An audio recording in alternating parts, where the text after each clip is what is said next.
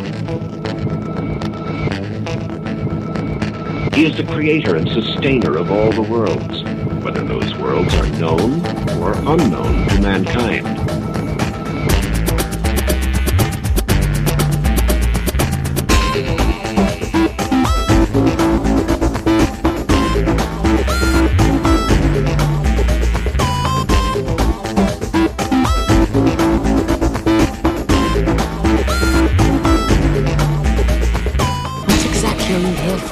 To see with eyes unclouded by hate.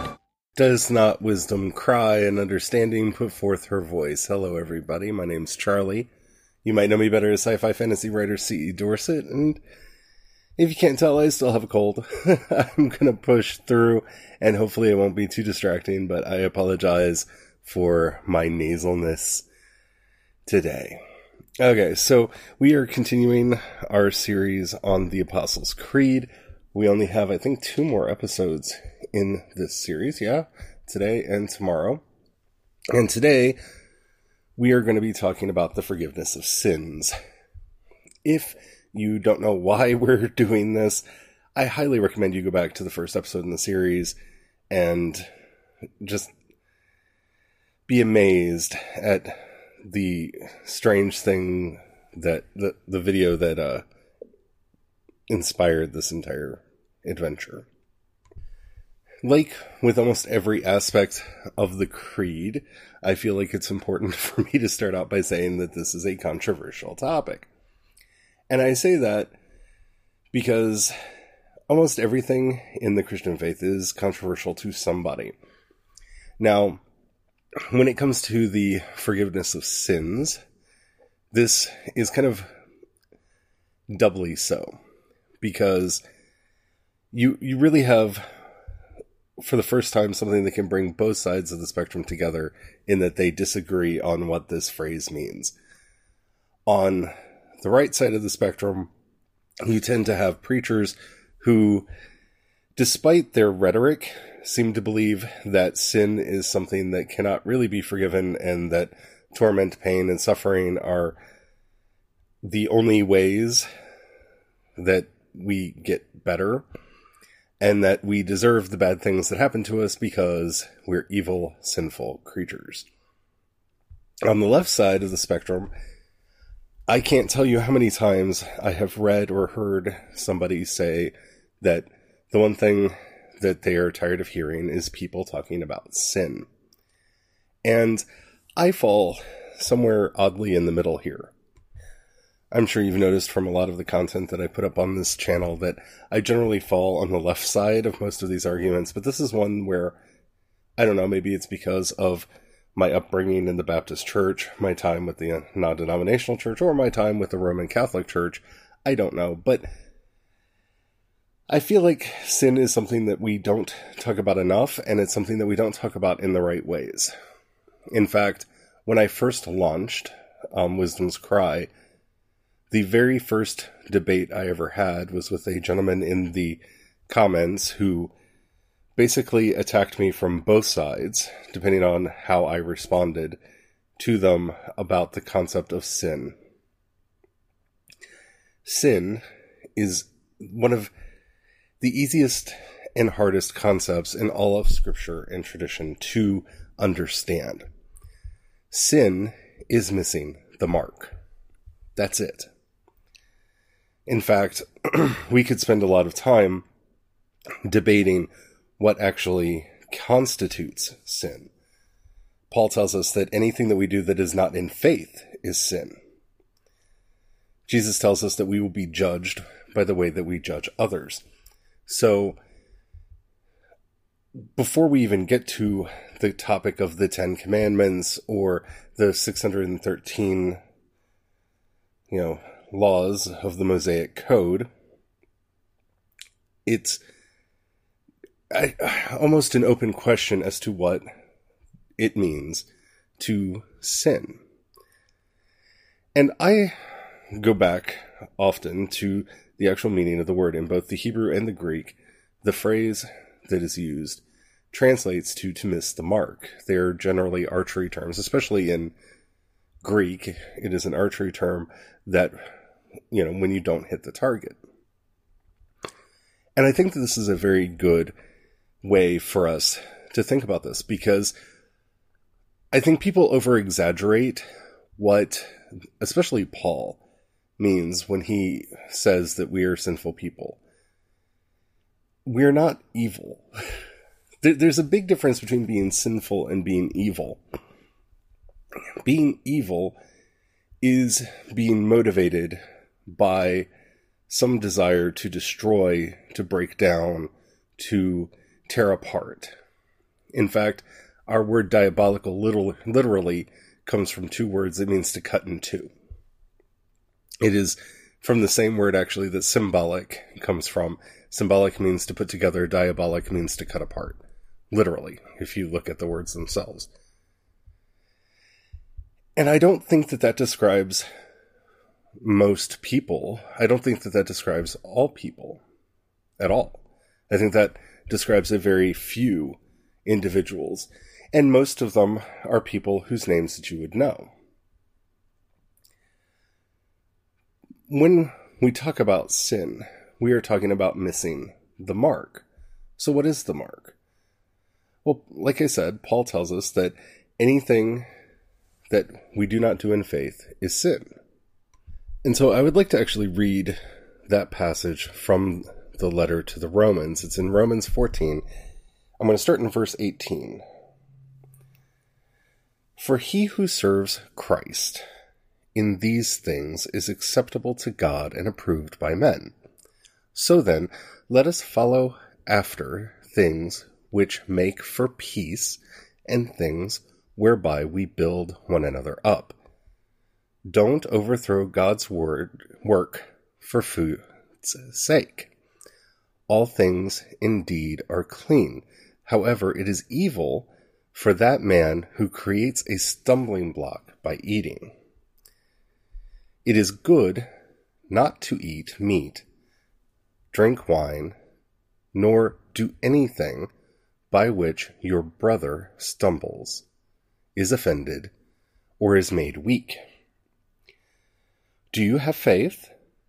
Have it to yourself before God. Happy is he who doesn't judge himself in that which he approves. But he who doubts is condemned if he eats, because it isn't of faith, and whatever is not of faith is sin. Okay, so let's talk about this in context.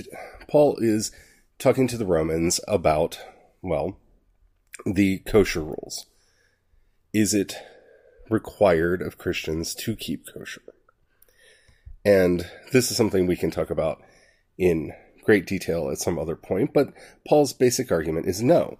You do not have to keep kosher to be a Christian, which means that you don't have to worry about if the food, the seafood that you eat has scales, for example, because anything that comes out of the ocean that does not have scales is not kosher. So that's no shrimp, no shellfish, no catfish, right? Nothing that doesn't have scales. So that covers a lot of things. But as he says here, all food is clean. You can have whatever you want. And in fact, there's a large passage in the book of Acts where we actually get this, clarified on several occasions, actually. One, even in a vision. But he says that if you do it, but he who doubts is condemned if he eats. Now that's the important thing here. See, if you have set your own standard to, I am going to be kosher, and then you are not, you have committed a sin by not eating kosher. You can see this in people that are vegetarian, pescatarian, or vegan. You can see this very easily played out in our modern culture. These are people who have taken certain dietary restrictions upon themselves for generally ethical reasons. Most of the people that I know that have taken up those lifestyles have done it for ethical reasons. Some for health reasons, but Most of them, when you talk to them, it's for ethical reasons. And so if they were ever to do something that wasn't in accord with those ethical opinions, yes, they have missed the mark. Does that mean that if the rest of us, who have not chosen to be pescatarian, vegetarian, or vegan, decide to eat something that's not on one of those diets, we have sinned? No. And I think that's true for every diet. You know, I have family members who are paleo and have gone through various ketogenic diets over the years. And they often treat the dietary habits of those of us in the family who are not on their diet as sinful. To them, maybe, but not to us. I didn't decide to eat paleo because I don't think it's proper. And it's not something that I'm interested in doing. So, for me, it is not sinful. For them, if they were to go off their diet, it would be, simply because they have added those restrictions to themselves. Paul is talking here about the subjectivity of sin. Does that mean that there is no such thing as a strict morality? Well, I think that there are certain things that we can all agree to, and a lot of them are covered in the Noahide laws, which we've talked about on this podcast before. You don't kill, you don't steal, and you don't abuse others sexually. You don't torture animals, and you establish courts of justice. These are things that almost everybody can agree on as basic morality. It's not right to kill people. It's not right to steal. It's not right to abuse others sexually. Beyond that, it really depends on what you have accepted onto yourself. We can talk about the Ten Commandments, and this is where even those become blurry. We look at topics like honor your father and mother. Well, if your father and mother are, abusive and causing issue, are you still supposed to honor them? See, this is where people get confused when we talk about how morality is relative. Is it wrong to lie to a Nazi to protect the Jews upstairs? If you are a strict absolutist and believe that lying is always wrong, then yes. But, turning somebody over to be tortured and killed is a much greater wrong in the long run. And let's be honest, is it ever wrong to lie to a Nazi? I mean, honestly, I don't think that it is. They are people who are self-deceived and people who are wanting to do nothing but bring harm into the world.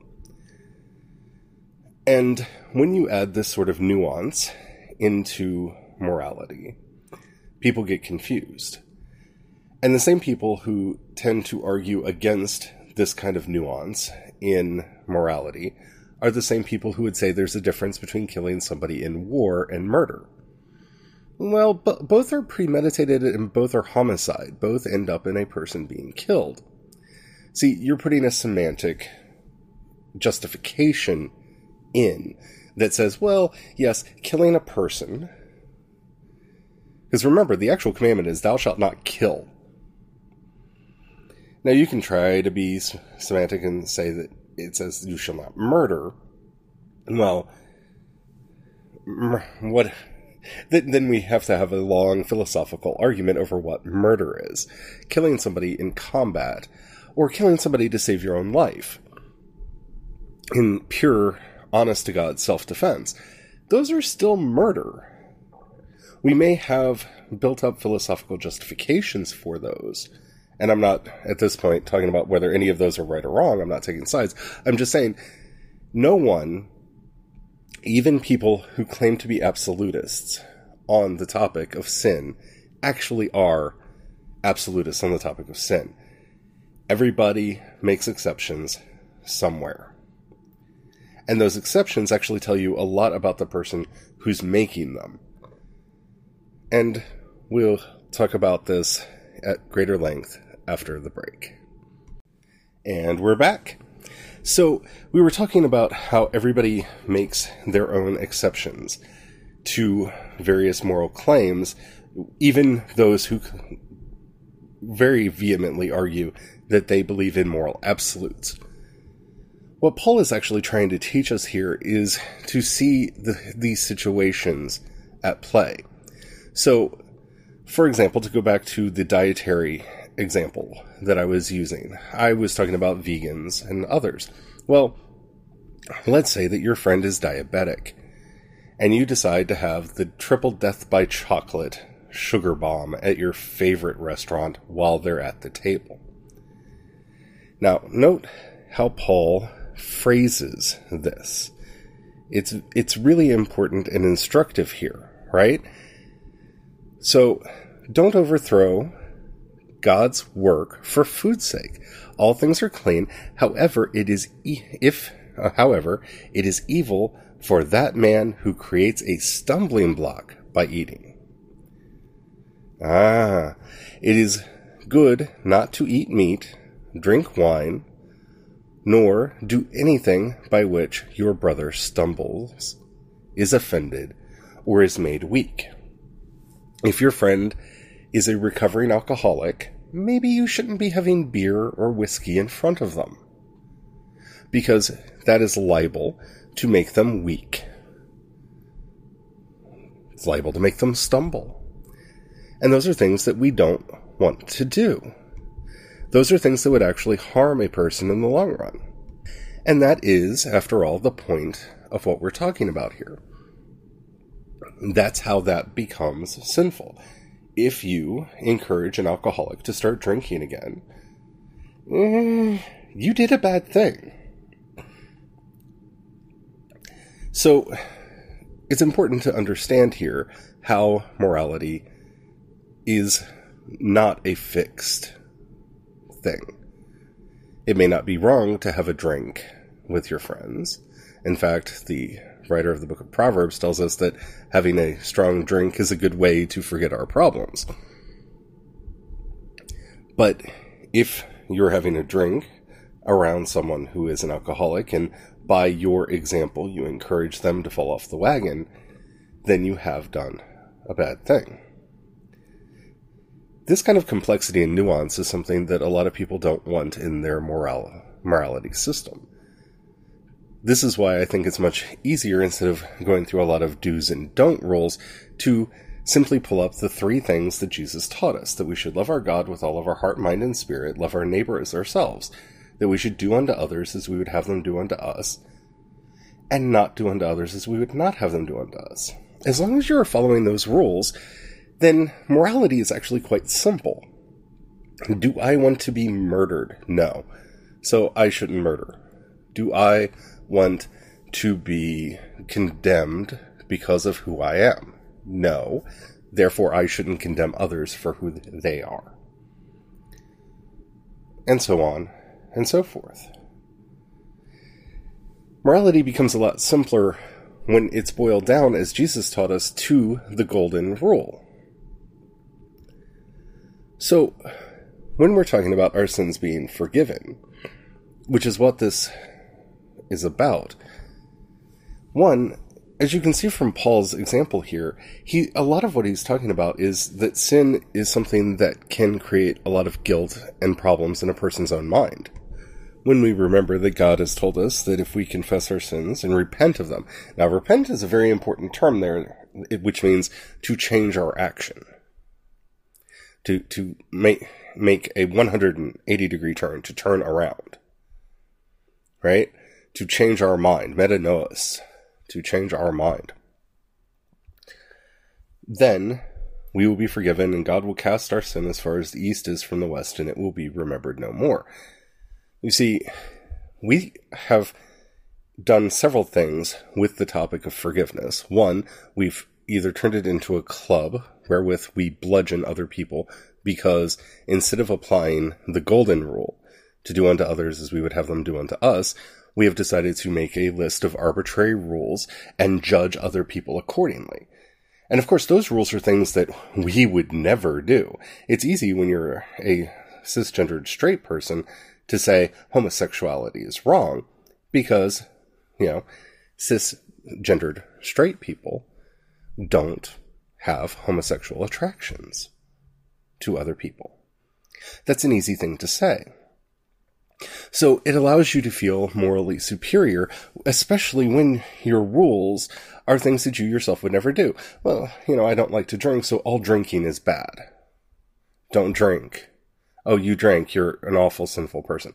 Well, I've never been divorced, so divorce is the most heinous crime that you could commit against God and man. That's easy to say when it's not something that you yourself have to deal with. But, again, remember what Jesus taught us, right? Don't point out the beam in your brother's eye before you take the log out of your own. Don't look at somebody else to point out their flaws. In doing so, you will either, 1, point to your own flaws and accentuate them in other people so that you can feel morally superior, or 2, you will latch on to things that you are not tempted by, or things that you do not care about doing, so that you can point out, well, other people do, and I'm better than them because I'm not doing those things. That is one of the most disgraceful things anybody could ever do, calling themselves Christian. Because the whole point of the Christian faith is to free people and to open their minds, to open their eyes, to open their ears, to set the captives free. You don't set a captive free by condemning them. I mean, think about that. Does that work? You walk up to somebody and they are chained at the wrist and the ankles to a large heavy rock. Now, I want you to just imagine yourself yelling at them. Oh, look at you. How dare you get yourself chained to a large heavy rock? You're a terrible person. Those chains will bind you and drag you down to hell. How did you do that? Just, you're a terrible person. You're a terrible, horrible, evil, sinful person. Okay, now that you've imagined this, how many of you saw the chains fall off of that person because you decided to abuse them with rhetoric? Did the words spontaneously break the chains? I doubt that they did. I mean, it wouldn't really make sense for them to. Words aren't keys. Words don't have the ability to break the chains off of a captive, especially words of condemnation. You can't yell a slave into freedom. You can't. You have to literally break them out of their chains. The only time you can speak a person out of their chains is if this is the Harry Potter universe, and you walk up to somebody, wave your wand, and say, "Hello, Homora," and those words then unlock the shackles. See, condemnation doesn't free people. Condemnation doesn't reconcile people. And this is why so many people today are loath to even talk about sin. Because over the decades and the centuries, it has been used as a way to feel superior to others. At least we're not as bad as those people. No, that's not how this is supposed to work. Everyone sins and falls short of the glory of God. Why? Because none of us is perfect. We all miss the mark. We miss the deadlines. We forget to call people on their birthday. We say that we're going to do something and then we're late or we forget to do it. And these are just the minor common things. We accidentally lie because we misremember something. Everybody falls short. And this is the glory of forgiveness. It is the gift, the free gift from God that allows us to be free from the guilt that we would normally have over these things.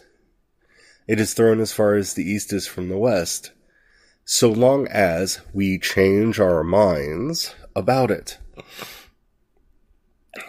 There are many things that I've done in my life that were not good, but I've changed my mind about them, and I don't do them anymore, because they're things that I shouldn't have been doing in the first place. And so while, yes, in those things I sinned, I asked for forgiveness, and I changed my mind. I changed my actions. And that's what is required of us. And, for those who say, well, that applies to, trans and gay people, because, they just don't have to dress like the opposite gender or fall in love with the same gender. They could just be celibate. No, that's not how that works. See, that's causing more harm. You're telling somebody that in order to not commit an arbitrary sin that you've labeled and selected for them, from a book that tells you how to sell your children into slavery, and that you can't go to heaven if you've had an accident that has harmed your genitalia. Bear that in mind. Same book. There are a lot of things in that book. You have to be killed if you wear a garment made out of 2 different types of fiber. Check that t-shirt. See, in asking somebody to deny their essential nature, if that nature is not harmful to themselves or others, then all you're doing is asking them to do self-harm so that you feel better. It doesn't do anything for them. Because yes, there are some things that do appear to be essential to some people's nature. Some people are murderers. And yes, murder is wrong, and we shouldn't just go, well, some people are murderers. Yes, some people are murderers. But that harms another person. That causes actual, literal harm. Being in love with somebody doesn't cause harm. Love is not harmful. In fact, we are told that God is love. And so, whenever we're discussing these things, whenever we're talking about God, love, sin, and the forgiveness of sins, we have to remember a couple basic things. Whatever is not done in faith is sin. Bear that in mind. If you're not 100%, well, you may be guilty of the thing that you're accusing others of. And of course, remember that all you have to do is just talk to God. If you're not sure, God will let you know. But love is the sign that you are one with God. That God is with you. So love others. At any rate, it's time for me to say my other things. If you've enjoyed this show, thank you for putting up with my nasal sinusiness. I hopefully will be getting better soon, and won't have to keep pausing so that I can cough and sneeze. If you enjoyed this episode and the app that you're listening to me on allows you to rate either the episode or the podcast, please do that. That helps me out a lot. That tells the algorithms that they should share me with others. If you have $1 or $2 you could throw my way, depending on the app, there'll either be a button that says support, or in the show notes, there'll be a link that says support on Anchor. If you click that, you can support me at the $1, $5, $10 level. That money goes to me and helps me work out time in my schedule to be able to do all the things that I want to do. It also helps me pay for, hosting on the website and all that. If you can give, that is greatly appreciated. If you can't, don't worry about it. I understand money being tight. Trust me, I really do. Please pray for me. That really does help out a lot. You have no idea how much that helps. And if you know anybody who would enjoy this show, please share it with them. That also helps me out a great deal. If you have any questions or comments or any topics that you would like me to cover, head over to anchor.fm and download the Anchor app. Follow me. I'm Wisdom's Cry on Anchor. And you can send me a 1 minute, up to 1 minute voicemail message and ask your question or give your comment. Keep it clean, and I might just use it on the show. I think that's it for me today. Hopefully I will be feeling better tomorrow. Until then, may God bless you and keep you ever growing in wisdom and compassion. Amen.